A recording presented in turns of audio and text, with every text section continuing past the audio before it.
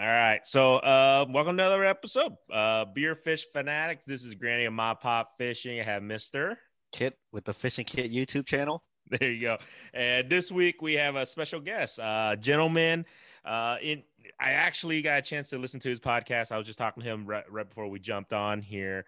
He actually did a podcast with Jeff that we had recently and Ross on the Iowa DNR report. So their podcast, which was really cool. So we decided, you know what, we got to ride their coattails and get this guy because his information, knowledge, and that brain of his, we're gonna pick today. So.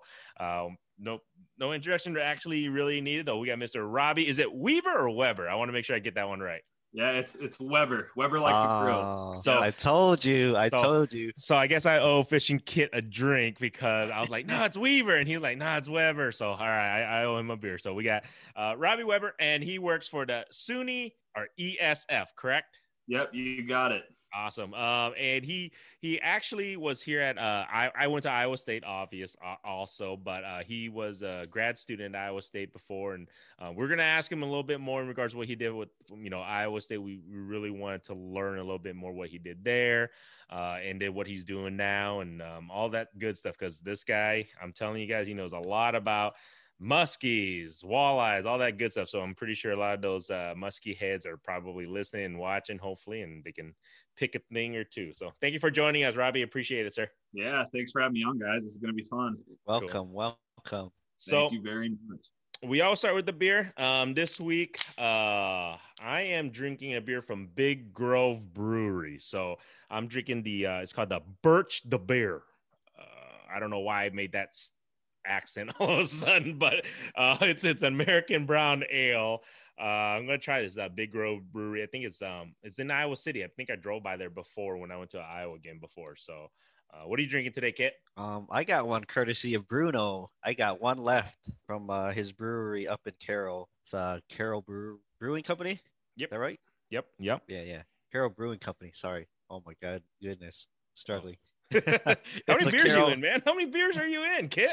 Just one, I swear. But it's a Carroll Light. It's your equivalent of like a light lager, Bud Light, Busch Light, Coors Light, things like that.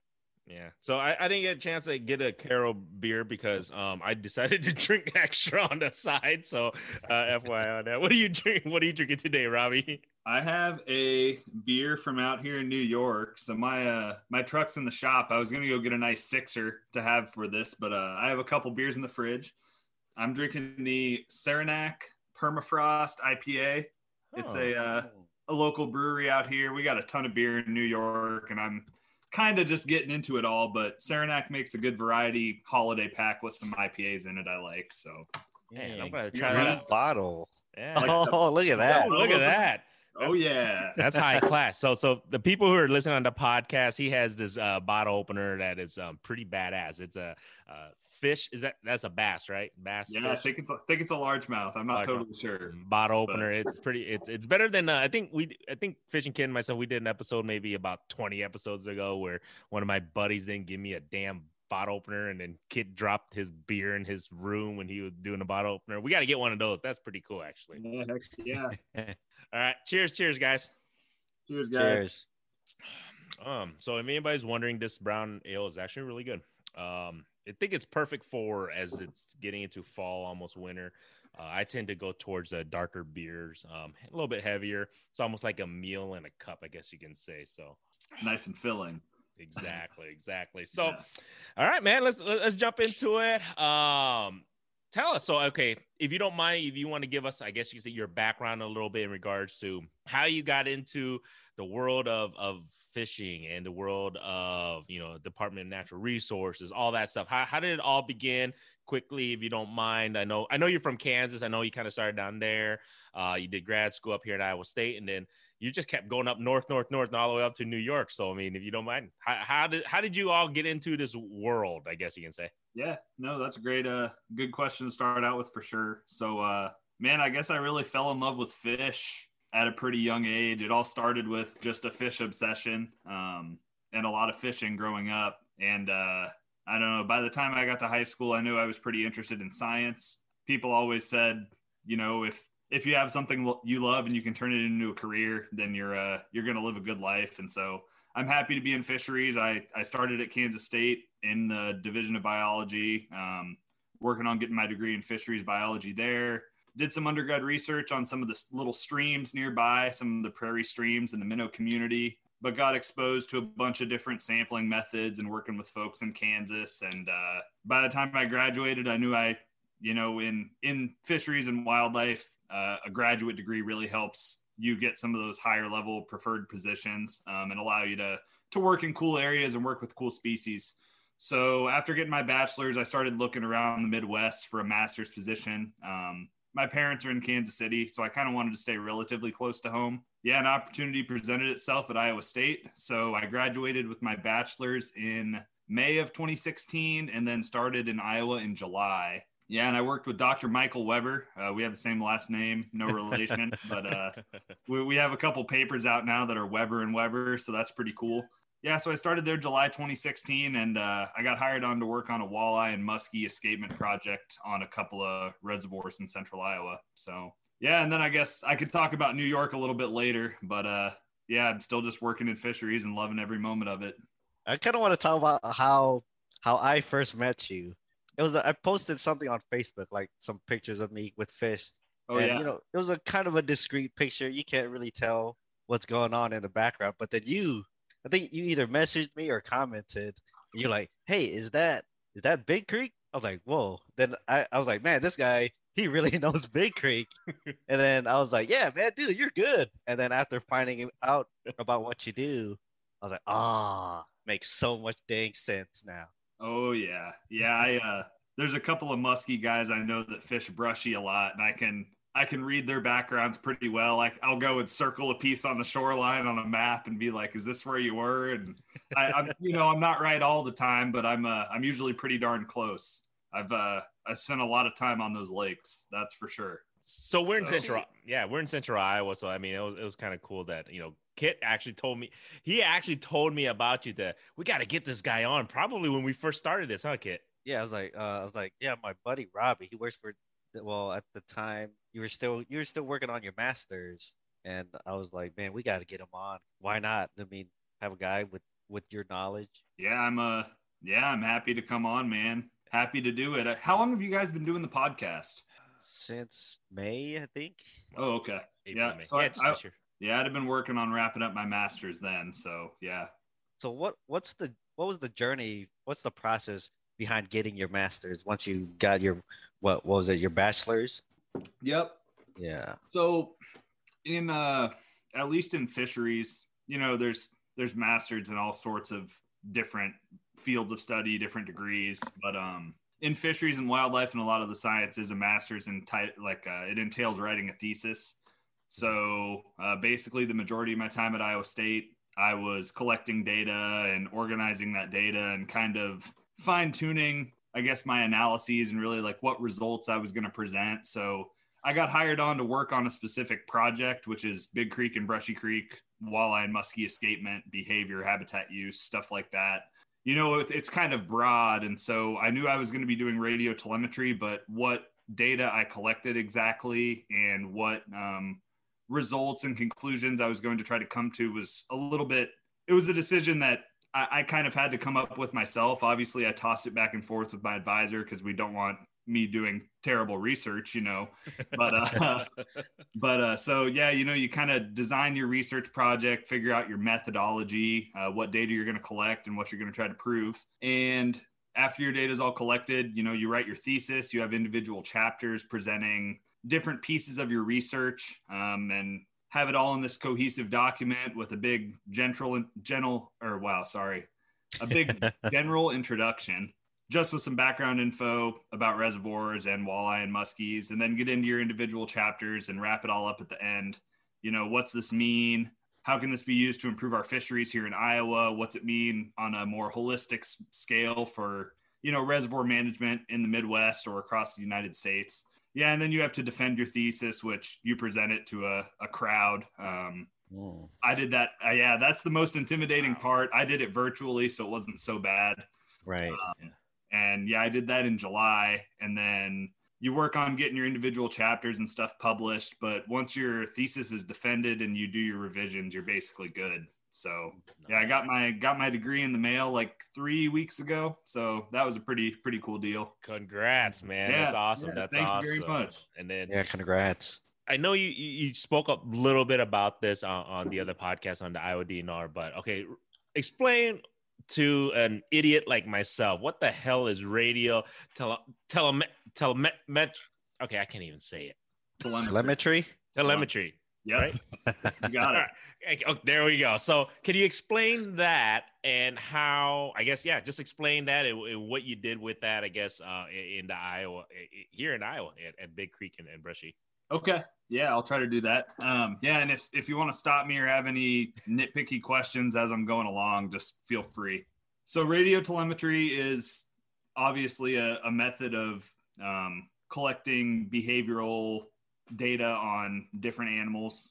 So depending on your species you're working with, they make radio collars or like external tags you can attach to animals. But for fish, I guess there are external tags people use. Mine were implanted internally. So these tags are, depending on the size of the fish, anywhere from like a small coin battery up to like a size C battery. So, a decent sized tag. And they have a wire coming out of them called the whip antenna. And so these tags are putting out like a pulse signal every 3 to 5 seconds. Basically what I did is I went around the lake in a boat during the open water season or on the ice, just walking around. Speaking of that, before you continue, yeah, go ahead. I remember ice fishing out at Big Creek and seeing, I think this was before I met you, and seeing like 2 guys just walking around with radio antennas. And I'm guessing one of those guys was you. I'm sure that was me. Yeah. Yep. That would have been me. Yeah. Yeah. So it's kind of a funny looking deal. I get a lot of jokes of people, like, oh, what are you watching or what are you listening to and whatnot. And, it's funny. It's funny. But yeah, I'm basically just out there in the boat or walking around. I have an antenna. It's called a Yagi, kind of a funny name, but a Yagi. And then I have my radio receiver, which scans through a set of tag frequencies, which you manually input. And so each fish has its own individual frequency, and you basically go throughout the lake looking for those tags, listening for beeps. When you're not hearing beeps, you're just hearing a whole lot of static. So that's not much fun. So it's better to find fish. When you hear a fish, you can use the antenna and your receiver to get pretty darn close. I'd say within 5 meters pretty accurately. And so what I would do is locate these fish and then take data regarding the habitat these fish were using. So stuff like water depth, water temperature, substrate type, vegetation, whether or not they were associated with any coarse woody habitat, information like that. And then tracking these fish on a regular basis allows you to monitor their movement and determine how much they're moving. So you can determine whether they're moving a lot in the spring and hardly moving during the summer, how much they're moving on a weekly basis based on those locations too. So it really provides some good information about fish behavior. And that provided a lot of valuable information in terms of the broader scope of the project, which was focused on escapement of these fish. So you would be a professional fish finder for us. I could probably help you find them. I've spent so much time on those lakes tracking fish. I still can't catch walleye at Big Creek or Brushy Creek. What? And I can't catch muskies at either. I mean, it's pretty ridiculous. You'd think I'd be able to catch walleye because there's so many in there, but I struggle, man. I struggle. Maybe it's because you know too much information. Yeah, I'm probably thinking about it too much. Yeah, that's probably what it is. Yeah. Yeah. So with the tracking, did you notice like any patterns throughout the year, like during different seasons and whatnot? Yeah, there's definitely some pretty strong patterns to fish movement. Some of the broader conclusions, I guess, both muskies and walleyes are spring spawners. They spawn when water temps are in that 45 to 50 degrees Fahrenheit range. Mm-hmm. And so my data showed that those fish really did exhibit pretty long range movements during the spring, while movements tended to be more limited in the summer. And then there were some pretty extensive movements in the fall too, when those fish are moving towards wintering habitats and stuff like that. But in general, walleye and muskies in our small reservoirs in central Iowa move a lot. I mean, these fish are riverine. They are highly mobile, and our systems aren't very big. So these fish will move, 200 kilometers in a river. So what are they going to do in a 1,000-acre reservoir? They're going to just run laps, But no, there's definitely some seasonal trends to it. A lot of movement in the spring, a lot of fish located near spillways on rocky substrate in the spring, especially for walleye. And the muskies I don't want to spoil too much. The muskies in Big Creek during the summer are pretty concentrated, man. At least based on the fish that I had tagged, those fish stack up in a few select places. So if you were to let us know offline. Yeah, we'll do offline. Yeah, no, I can't put that out. I can't put that spot on blast like that. No way. But yeah, it's pretty nuts. And I mean, I've tried fishing the spots. I still can't catch them. So maybe you guys can. You know what? Both of us have never caught a muskie, so I have it, and I know he snagged one, but I caught an accidental. I saw that. That was Clear Lake, right? Yeah, it was. I saw that video. That's cool. Yeah. So I got one muskie last year. It was on a Ned rig. So go figure. Yeah, right. Exactly. You'd be surprised what a Ned rig could catch. That's true. Very true. Probably. I mean, I guess you could say like was there any characteristics of the walleyes that surprised you when you did your study there? I mean, that you're just like, holy crap! Like, I didn't know the walleyes did this or came over here, or you know what I mean? Like, was there anything that just like was just out of the blue? Like, you really learned something about the walleyes? Yeah, I mean, because these fish have individual tag numbers and stuff, you can kind of, when I'm out there once a week for several years, these fish almost have a bit of a personality in my mind. Like I learn tag numbers. I kind of learn a fish, and those big females in Big Creek, I guess in Brushy Creek too, they move a ton. The big mamas move a lot, but even within a population of fish in a little reservoir, you'll have fish that are highly mobile and fish that hardly move at all, to the point where, the tags are in the water. So if a fish doesn't move for a few weeks, I start to wonder if they're dead or not. You can't really say for sure unless you can recover that tag. But I've had fish sit still for, a month and a half, 2 months, and not totally still, but not do a whole lot of moving. And as soon as I start thinking they're dead, they take off. So, yeah, it's pretty weird. Fish behavior is, telemetry provides some insight into it, but there's a lot going on there that I think is tough stuff to understand. One thing I thought was really interesting at Big Creek is some of those walleyes would go way, way up north, like north of the silt dams. Man, those are shallow. Yeah, I mean, super shallow. Super shallow. That's like, I could hardly get my boat in there, foot and a half of water. And yeah, I mean, there were 25 plus inch females up in a foot and a half, 2 foot of water during certain times of the year. Wow. So that was surprising, but yeah. I mean, a lot of the fish movement to certain areas seems to coincide with flow. So you get good water temperatures, you get some moving water, and I think in Big Creek they kind of follow the shad a lot too. So the shad really they're lake wide, but the shad kind of tend towards flow too. That north end up by the silt dams can be packed with them certain times of the year, and the walleye tend to follow. So when you're talking about tagging fish, like every fish that you're tracking, like you handled and put the tag in and then release back in the water. And how many fish are we talking here? Like at a given moment during your study? Yeah, that's a good question. Yeah, so every fish with the tag is a fish that I put a tag in. Over the course of the study, I radio tagged, I want to say 16 muskies at Big Creek. And this is adults. I did juvenile work too. We could talk about that later. But in terms of adults, I radio tagged 16 adult muskies at Big Creek, and then like 25 at Brushy. And then I think about 42 or 43 walleye in each lake too. Jeez. So quite a few. Yeah, a lot of fish surgeries. Those usually took place in the spring. I'd let the DNR collect the fish for me. They'd shock, they'd net, they'd bring in big healthy fish, and I'd do the surgeries and set them free. So yeah, quite a few fish. I'd be tracking, 30 to 40 fish on a weekly basis at each lake. Yeah. Is there anyone who still does this since you've been gone that has been doing this, or how often do they do it at all, or if they even do it anymore still? Yeah, that's a wonderful question. So the radio tags have a battery life. Most of the tags I put out are dead or dying quickly, but there's actually an open position for it's a PhD actually, to work on the systems to evaluate the effectiveness of the barrier at Brushy Creek, which just got put in.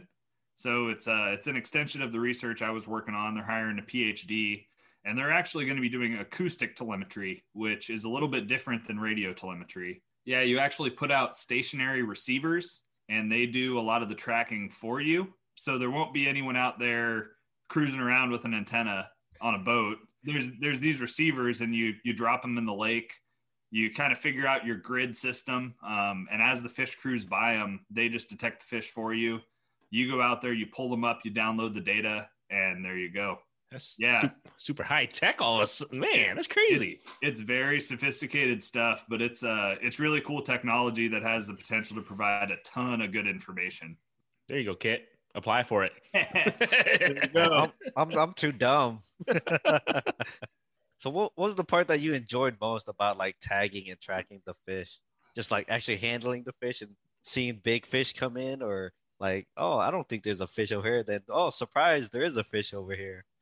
Man, there's the part I enjoyed the most is that's a tough question. There were a lot of parts I enjoyed and several parts I didn't enjoy too. I guess the parts I enjoyed the most were definitely handling big fish, shocking and gill netting in the spring. It's just absolutely ridiculous. Some of the walleye and muskies in our central Iowa lakes. I mean, it's stupid. It's crazy. You would never know it if you didn't see these fish come in nets and in shocking boats. So yeah, seeing, I think the biggest muskie I saw at Big Creek was like a 48 incher, but then I saw a couple of 50s at Brushy. And then, 28 to 30 inch walleye, 11 to 13 pound fish. Wow. Yeah. And it's just, I mean, it's crazy. And the numbers of walleye in Big Creek is crazy too. We go shock, we would do 15-minute shocking runs. And in 15 minutes of shocking, we could net 40 or 50 walleye. Wow. Yeah. And that's just cruising the shoreline at night. I mean, it's ridiculous. We're going to get a lot of people who said, bullshit. Well, Because you know how it's always been, it's the Dead Sea, I guess, everybody always says, but it's crazy. Like you're saying though, we've seen the DNR pictures. I mean, it's not fake, but I think the biggest thing is that there's a reason why they got that big is because they're not easily caught. You know what I mean? Right. Yeah. It seems like those real big ones, especially, you can catch them certain times of the year. During the spring's good, and during the fall's good too. But man, those big fish are hard to come by. Definitely. So yeah, I enjoyed that a lot. The telemetry was fun too when the weather was nice. When the weather sucked, it wasn't so much fun. But I mean, that's Iowa for you, I guess. Yeah. No, I mean, overall, it was a really good time. I mean, So what was the worst part then? The worst part? Yeah. Oh man. Well, probably some of those cold nights on the water. Not gonna lie to you, like tracking into early December, that sucked. Having to cruise the whole lake, tracking when the temperature's at freezing or so. You got ice on the boat, you're cold, it's probably windy because it's Iowa. Yeah. And, yeah, I mean that wasn't much fun. Tracking on the ice, I typically enjoyed though. I'd track, and when I got done tracking, I'd go back to my car, grab my ice fish and stuff, and fish for a couple hours. So can't really complain about that. Yeah, I think those cold nights on the water were probably my least favorite part of the deal. So ice season's coming up here. I'm just so I get limited timing when I get to go fish because I got obligations in regards to little kids, rugrats. So I need you to kind of put me in the right direction. But any recommendations up in Big Creek? Because it's near us, Central Iowa. I definitely want to hit Brushy. I don't think I've ever ice fished there, so I definitely want to try there. But hopefully I get a chance this year. Is there any advice you would give a person going after walleyes or even muskies? I mean, I don't think you can catch muskie. I don't know. I've never seen catch a muskie through the ice. I think it's very rare, but it happens. Yeah. It happens at Brushy Creek. Okay. When I was in Iowa, I heard about it once or twice a year. It seemed like there'd be a guy crappie fishing and he'd end up catching a muskie through the ice. I don't know if I ever heard about it at Big Creek though, but I would say, man, in terms of advice for Big Creek, that's tough because I'm not very good at fishing that lake. I've done okay there a few times, but never really done that well on the ice. I've caught some crappies and a couple of small walleye, but I guess based on my telemetry stuff and just like general movement trends that have been determined in the past, I would say stick to the south end. Probably you want to find rocks, you want to find steep drop offs. Those fish are probably going to be in pretty deep water, but I've also found them on some 10 to 15 foot flat areas mid lake during the winter. There have been a couple times where those fish have been very, very congregated mid lake in some 10 to 15 foot flat areas. So, I think the fish just follow the shad. If you can find the shad, there's probably fish around. Getting them to bite's a whole different story. I mean, there's so many walleye in that system that anywhere with some structure adjacent to deep water is it's not a bad bet for those fish. But yeah, Brett, you should get out to Brushy Creek. Brushy Creek's a good system. I don't know what you like to target, but the pan fishing out there is really good. Me. I love crappies and everything too. So walleye. Yeah, can't go wrong with walleye, man. Yeah, you can get on them at Brushy, but I've heard it's a really limited window. You got to do it bright and early in the morning or at night, basically. Yeah, that might work. I've ice fished Brushy once, and I think the biggest fish I caught was like smaller than my hand. That was between perch and crappie. Like every fish, at least for me. I mean, this was, I want to say, right when I first started ice fishing, maybe like 5 years ago. All I found was small fish. But that's, just my experience. But I know people have done pretty good out there. Yeah, it was one of my favorite spots. I don't know if I got out there last winter at all, but the winter before, I spent a fair bit of time out there. I would even go up in the north end past one of the bridges, up in some pretty shallow water in like a 10 to 12 foot creek channel. And I got on decent bluegills and stuff. If I'm catching fish, I can't really complain. And there were a lot of eater bluegills up there, but I also got into a couple of tanker perch, like 11 and a half inches up there. So yeah, I mean, there were a lot more small perch, but there were a few eaters. So yeah, small perch up in Clear Lake. Oh right. Man, that place is something else. Yeah, right now the small perch. I mean, they're slowly getting bigger, right, Kit?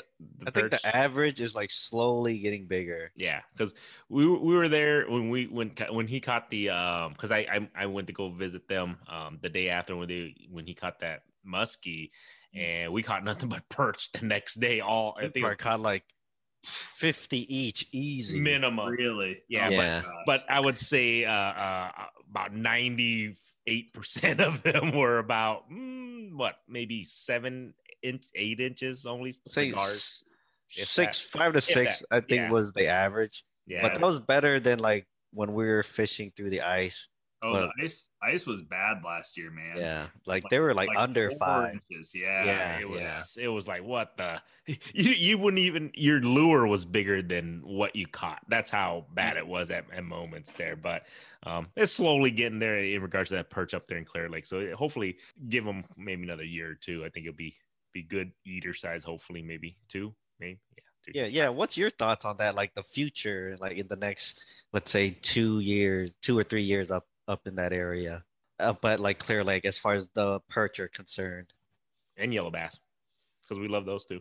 Oh boy. Well, I know that that big age class of yellow bass that was popping like 2 or 3 years ago, those 10 to 12 inchers, I think they're about fished out. I'm not sure about that. I don't know if you guys have been up there fishing, catching a lot of big ones or not, but my experience on the ice last year was a lot of small yellow bass mixed in with the perch. Obviously you caught 10 or 15 perch to each yellow bass probably, but but there were some small yellow bass mixed in too. Yeah, I don't know if those perch will really stunt out or not. There's a lot of them in there. I think there's plenty of food as well. So I don't really think they're going to stunt out. I bet here in a couple of years it's going to be a banner year for perch fishing on that lake. Definitely. Good. Kind of like good. There you go. Yeah. I feel like the perch and the yellow bass will kind of like rotate, like have a cycle. Like one year will be good for yellow bass, and then next year it'll be yellow perch. Is that reasonable? Yeah, I don't know. I guess I don't know about that one, man. Yeah. Yeah, I'm really not sure. I don't know a whole lot about yellow bass, but I mean, as long as you have consistent reproduction and those fish aren't getting stunted out, yeah, I mean, it's just going to kind of come in waves. You'll have a real nice bunch of fish every few years as they're growing to those harvestable sizes, and I'm sure people on the ice are going to be keeping a bunch for sure. So Yeah. things are going to fluctuate for sure, but Hopefully it gets better in regards to that. Yeah, I think I had one of my worst years up there last year, icing, in regards to yellow bass and stuff. I just didn't catch that many, like you were saying. They're all, I barely caught that many that were good size. It just felt like, versus like maybe about 3 years, I think, right, Kit, about 3 or 4 years ago, man, it was banner year after banner year for a while there for us. Yeah. 3 years ago, I think, was my first real winter ice fish in Clear Lake, and those yellows were really nice and plentiful. Yeah. If you could stay on them, man, it was crazy. It was an absolute blast. We remember. I mean, my brother-in-laws, they came here from Denver. They drove here 10 hours just for that. Are you serious? Yeah, they did it like 2 or 3 years in a row, huh, Kit? Yeah, I think they did it for like at least 2 seasons, like a few years ago. Coming out for the bonanza or just coming out to fish them? Just coming out to fish. Yeah, it was. I mean, they're fun, man. They they school big time. So if you find one, you usually find a bunch. And if they're hungry, then it's a steady hot bite, and they fight hard. It's awesome. Tell us a little bit more now about what you're doing now, because I know. So after you got done with everything here at Iowa, I know you're up there in the Northeast now in New York. What are you doing up there, man? Like, tell us a little bit about your current job and just what you're doing and what kind of fish you're. I saw your Facebook pictures, pretty cool. Oh yeah, of stuff you can talk about it, but what kind of fish are you're going after and just what you're doing up there, man? Yeah, definitely. So yeah, after I guess even before I finished my master's, I was interviewing for a job up here. I know a couple people in Iowa who are actually from New York, and so they told me about this position, and I've heard all kinds of stories about how great New York is. And so I had to apply, got the interview, things went well, got offered the position. And so I actually accepted the position before I wrapped up my master's. Moved out here in August, and I had to quarantine for 2 weeks because of the pandemic, but I got to quarantine at a marina on Lake Ontario. Nice. So that wasn't so bad. Did a little bit of fishing there, definitely. Yeah, so the position I have up here now is I'm a senior research support specialist. It's kind of a sophisticated name. I'm basically a lab manager for a fisheries research lab at SUNY ESF, which is a small college that's adjacent to Syracuse University in Syracuse. And so I help coordinate. I help coordinate research and lab work and make sure things are running smoothly for this lab. We operate out of a biological station called the Thousand Islands Biological Station, which is up near Clayton, New York. It's on a little island, which is fun. So I get to live on an island from late April-ish through October. So I just moved back to Syracuse like a week and a half ago. Kind of missing the island life, but it was cold up there when I moved off. We were starting to get some nasty weather, some freezing temperatures and stuff. And then we got another warm spell. So I kind of wish I was up there. Yeah, so I work in this fisheries research lab. We do a lot of research on muskie, walleye, and northern pike reproduction. So there's a lot of restoration efforts in wetlands.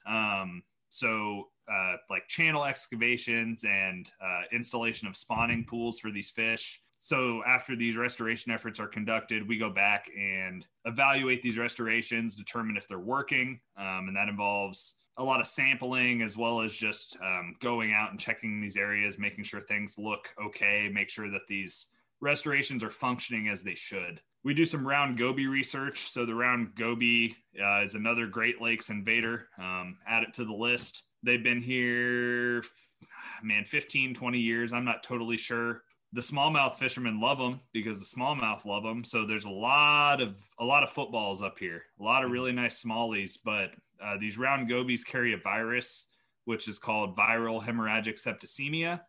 And it's detrimental to other fish species, particularly muskies. So these gobies got in, the muskie population's kind of tanked. And the muskie fishery up here is huge. I mean, world renowned, just monster fish. You know, you get 60 inchers. Like, Jeez. Wow. Yeah. Oh yeah. Yeah. I think last year the lab sampled one that was like 57, which is just insane. You know, I've seen a couple 50s, and a 50 is insane. I can't imagine a fish that's 5 foot long. Like, it's just, it's crazy. Ooh, that's pretty crazy. Yeah, it is. So there's a lot of research in the lab going on, evaluating these round gobies, their reproduction, diets, like some mercury analysis on those.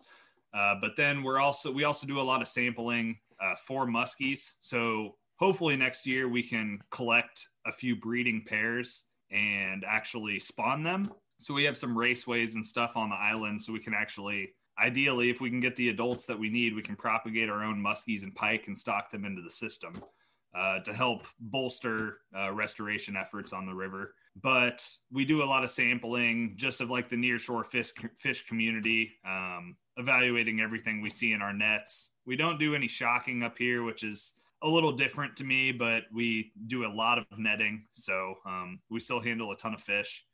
Really, when I got up here, we were just working on seining for muskies, some young a year, like natural reproduction fish. So they were 6 to 8 inches, and we were trying to get some pit tags in them, which I'm sure you guys are familiar with from Big Creek and Brushy Creek.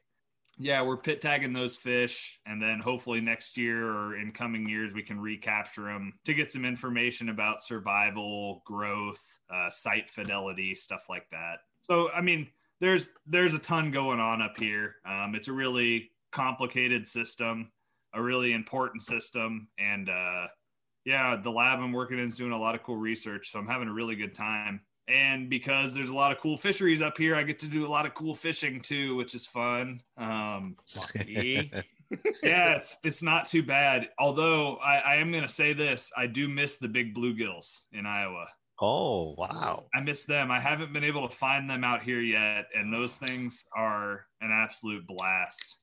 I like fly fishing a lot, so they were a lot of fun on the fly rod, but we do have a lot of salmonids out here, which I never got to target. So I've caught some Chinook salmon since I got out here. Biggest one was 45 inches. So that was on the fly rod. So that was, man. Oh dude, it was nuts. It was crazy. I actually hooked up, I think 8 times before I got one to the net, because they just fight like crazy. Caught my first steelhead a couple weeks ago, and I've been trying to catch a big brown, trying to catch some more steelhead and stuff, because they're running really hard right now. And then this winter, I plan on getting on the ice. We have Oneida Lake, which is full of perch and walleye and all that good stuff. So hopefully I can find some of those. No, definitely a lot of good fishing opportunities out here too. Yeah, I was surprised to hear you bring up those bluegills. I was like, man, New York's got to have so much cool fish up there. Man, you know, there are, but I haven't been able to find any big bluegills. Like, all I've caught are 5 to 6 inches, and they're skinny. Really? And everywhere in Iowa, man, you know, you got those 7 to 9 inches, maybe even some 10 inches, and they're fat and they're mean and they fight so hard. I'm sure they're up here somewhere, but they were everywhere in Iowa, which I definitely miss. True. So what's the new species that you enjoy targeting up there? Because I know you've been catching like those trouts and salmons up there. Oh yeah. Yeah. The salmon thing was fun, but they don't always bite. A lot of the time you're kind of just trying to snag them in the mouth. And so, yeah. So that gets old kind of quick.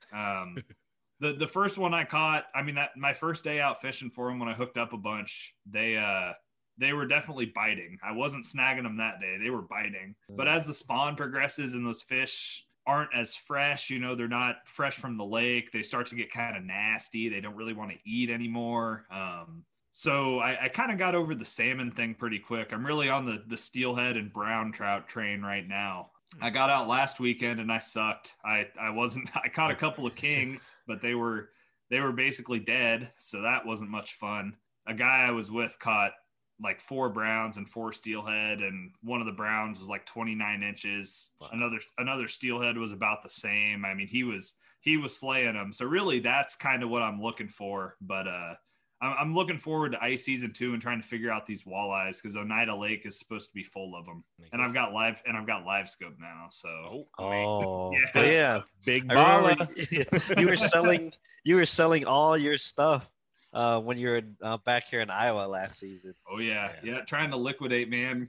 Live scope was not cheap, so no, it's not. Yeah, It's not. but I knew I was gonna buy it sometime, and I figure I might as well bite the bullet and start using it at least. So I wanted to ask you, because I don't know if, do you know much about the salmon run? Like, to somebody who doesn't really know, how they do the spawn, and then they actually die at the end and everything. Because some people don't know that. They're just, because some people just don't know anything about salmon. Like, I barely know a little bit. I just know that happens. And if you don't mind, can you explaining that a little bit, just so people who are like, salmon, because they think, you talk to people about salmon, they don't really know much about it, but they are intrigued about it. But I hear about the salmon run all the time. Yeah. So salmon are they're anadromous, so they spend most of their life in big water, either lakes or salt water, until it's time to reproduce. And then they run to these rivers with some flow to spawn. And so they're fall spawners. Steelhead spawn in the spring, and I guess they don't die every year. So these fall spawning salmon, they run in from Lake Ontario into the tributaries, start running up as far as they can. There's dams everywhere, so typically they end up getting stopped by a dam. There are some fish ladders that they can pass, but salmon reproduction here in New York is pretty limited. There's a lot of stocking that goes on, but those fish still run. They still try to spawn. And the salmon run, I want to say, it starts in mid to late September, just depending on temperatures and flows and stuff like that. And then it goes on. You'll see salmon into November and stuff, but by that point, they're starting to get pretty nasty. But yeah, basically, they spawn in the tributaries. They run up and try to spawn. As soon as they're done spawning, they die, and there's dead, rotting salmon everywhere. So it's kind of a weird life history, but that's the way it is. I'm telling you, it threw me for a loop when I looked into it. I was like, I forgot. I heard about it, and I looked at it. I was like, what? What do you mean they spawn and they just die? I mean, I'm like, it's so weird. That's what they do. Yeah, they die. It's kind of a weird deal. And I mean, there's, some places there's so many salmon that spawn and die that, it leads to changes in nutrient cycling and all sorts of stuff, because you just have so many darn fish that are decaying at the same time. It's a crazy deal, man. Yeah. So they're cool. You kind of got to fish for them early if you actually want to fish for them and not just snag them. They're fun when you snag them too, but it's not the same. Exactly. When I think of salmon, I think of like the ocean fish, and I think of sushi. Can you use like a Great Lake salmon for sushi, or I don't know what's up with that? Hey, I had to stop. This had nothing to do with that we're Asian, by the way. But kid, that was awesome, kid. Well, I love sushi, and my favorite fish for sushi is and salmon. I do too. But I just want to spit that out because I want to know too. You like salmon better than tuna? I do. It's fattier. That's why I like it more. I agree too. Yeah. Fair point. I would not use Great Lakes salmon. Okay. It's a lot of people call them mud sharks. They're they're not something you really want to eat anyways. So the Great Lakes and a lot of the tributaries and stuff up here suffered a lot during the Industrial Revolution. So there's a lot of contaminants and stuff in the water. Yeah, and really places up here, like I mean there's been a lot of good efforts to help clean up our waterways, help clean up our lakes. Like, things are getting better. The fish are getting cleaner, but that doesn't change the fact that they're still kind of full of PCBs and other nasty stuff you don't want to eat too much of. So I definitely wouldn't make sushi with them. You can eat them. You just kind of have to watch how much you eat. I think for an adult male and women over 60, you can have like a meal a month or something like that. So it's pretty restrictive. And that's for those those larger bodied fish, like your steelheads and browns and stuff, some of the stuff that doesn't live as long and doesn't accumulate as much of those PCBs and mercury and whatever else, like perch, panfish, whatever, you can eat those and not feel too bad about it. But right. The salmon up here are not the nice salmon fillets you see when you go to the seafood department at Hy-Vee. You know, they're not so nice and pink and delicious. They're okay. You know, if you smoke them, if you prep them right, they're not bad. I have some smoked salmon in the freezer I need to crack into. And if you're going to eat them, you want to eat the fresh ones. You want to get them early, because the salmon I caught this last week, you would not want to put in your mouth. Gotcha. I'll tell you that. Makes sense. No, it makes sense. And I think the salmon that you're talking about, though, Kit, is out there, like, because we caught them when deep sea fishing when I used to live in California in the Bay Area. That's the type of salmon that we did sashimi and all that sushi stuff with, Kit. So, but yeah, I've seen the one that Robbie was talking about. It doesn't look appetizing. That fish, I'm not gonna lie, I've seen the fish. It doesn't look appetizing. I think I think you have a picture, right? Did you post up recently? Yeah, I posted one on Facebook, and that's the thing. That's a fresh one too. They get nasty, man. They get pretty gross. They're a fun fight, but I don't think I'm ever gonna keep another one. I mean, the steelhead eat fine. The browns eat okay too. I wouldn't make sushi with them, but you know, smoked or whatever, they're pretty good eating. Okay. Yeah. Gotcha. Well, that's a good question. That's definitely a good question. Yeah, when I was in Iowa, I was kind of like, oh man, I'm gonna come out here and just eat salmon 4 times a week and be living the dream. And it's like, oh, I don't want to do that actually. Never mind. What you got out there? Like, nope, this is not what I was thinking. Exactly. Oh man, that's funny. I guess, you know, being up there now, you can kind of see how the muskies react and also the walleyes react. I mean, how different are they in regards to temperament characteristic? Are they up there versus down here in Iowa? Yeah, you know, that's one. I'll have to come on with you guys again at some point, like after next spring, and I can probably answer that question for you. So I started in August, and our field work kind of wrapped up like late September, mid-October, somewhere around there. So I haven't even seen an adult walleye or muskie since I got up here. I've seen like a dozen young a year muskies, so those fish are like 5 to 8 inches, somewhere in that range. But I'm sure the behavior is different. You know, it's a big river. It's a big system. Those fish move a ton. It's inevitable. They move a ton. And there's also a ton of vegetation up here. So I'm interested to see how they interact with the veg, because there's all the bays and stuff are just full of it. It's absolutely crazy. But there's also a lot of deep water, and it's really clear water. So I'm assuming those fish are using deeper water than they do in Big Creek and Brushy Creek. I mean, Brushy Creek's clear, but you know, those fish would still use pretty shallow water. Here you got, on a good day, you got 20, 25 foot of visibility. So yeah, I mean, if that fish is in shallow water, you're going to see it. It's not going to want to be there. So there's guys trolling for walleye out here with lead core line and whatnot, trolling in 70, 80 feet of water. So I know it's totally foreign to me, man. It sounds crazy, but yeah, I'll have to get back to you on that one. Sorry. Cool. No, cool. That's good to know. Yeah. Is there any like white bass, or how's the crappie fishing up there too? Ah, man. 2 things I'm gonna miss, Kit. 2 things I'm gonna miss.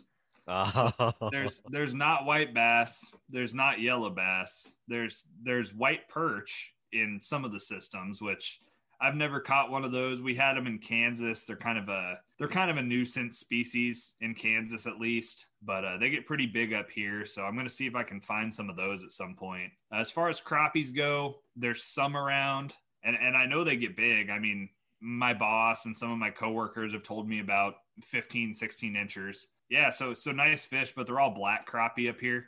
There's no whites, I don't think. And I don't think they're anywhere near as numerous as they were in Iowa. So yeah, I'm gonna miss that. I love my crappies too, but I'm hoping I can find some big perch to make up for it. Yeah. I heard New York's got some pretty good perch. Oh yeah. That was one thing. I wasn't very good at catching the smallies on the St. Lawrence when I was up at the field station, but I was able to find the perch. Okay, you know, I was able to go out and get a dinner and a bag of fish to freeze if I wanted to keep some fish. So there's a lot of perch to go around. You see a lot more people fishing out there due to COVID?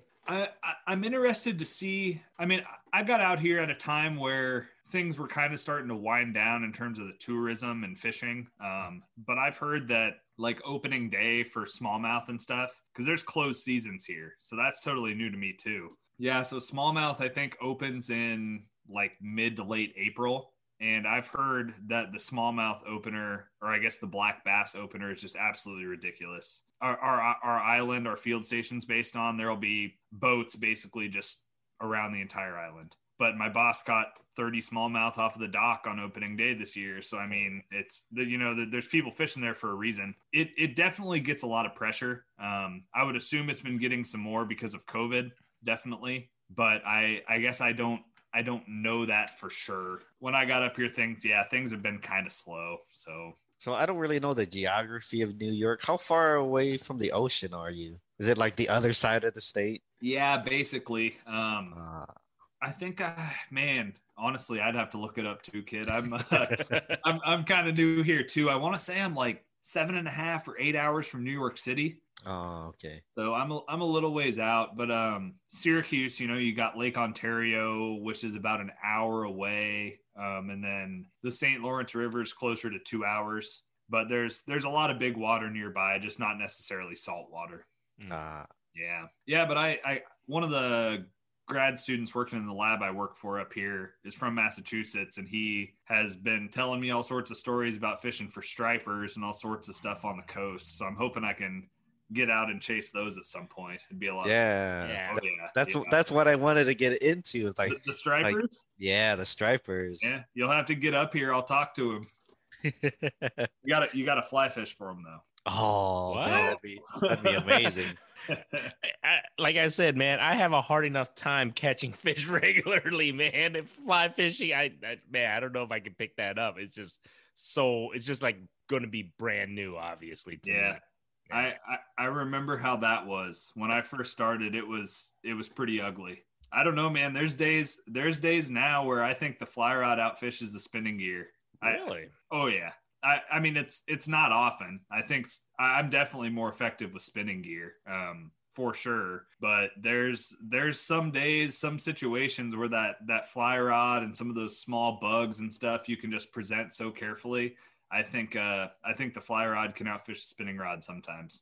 Yeah, and it's just a different feeling too. I don't know. I enjoy it a lot, but I got spinning rods and bait casters and stuff on the wall here. I got ice fishing gear over there. I got stuff everywhere. So I just enjoy it all. Yeah, I feel like you kind of went down a fly fishing rabbit hole because you're tying your own flies and all that stuff.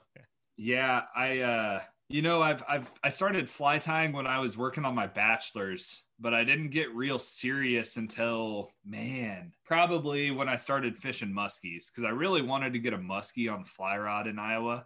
It didn't happen, but I started getting into tying some of those more intricate flies, like some 8 to 10 inch streamers that are articulated and stuff.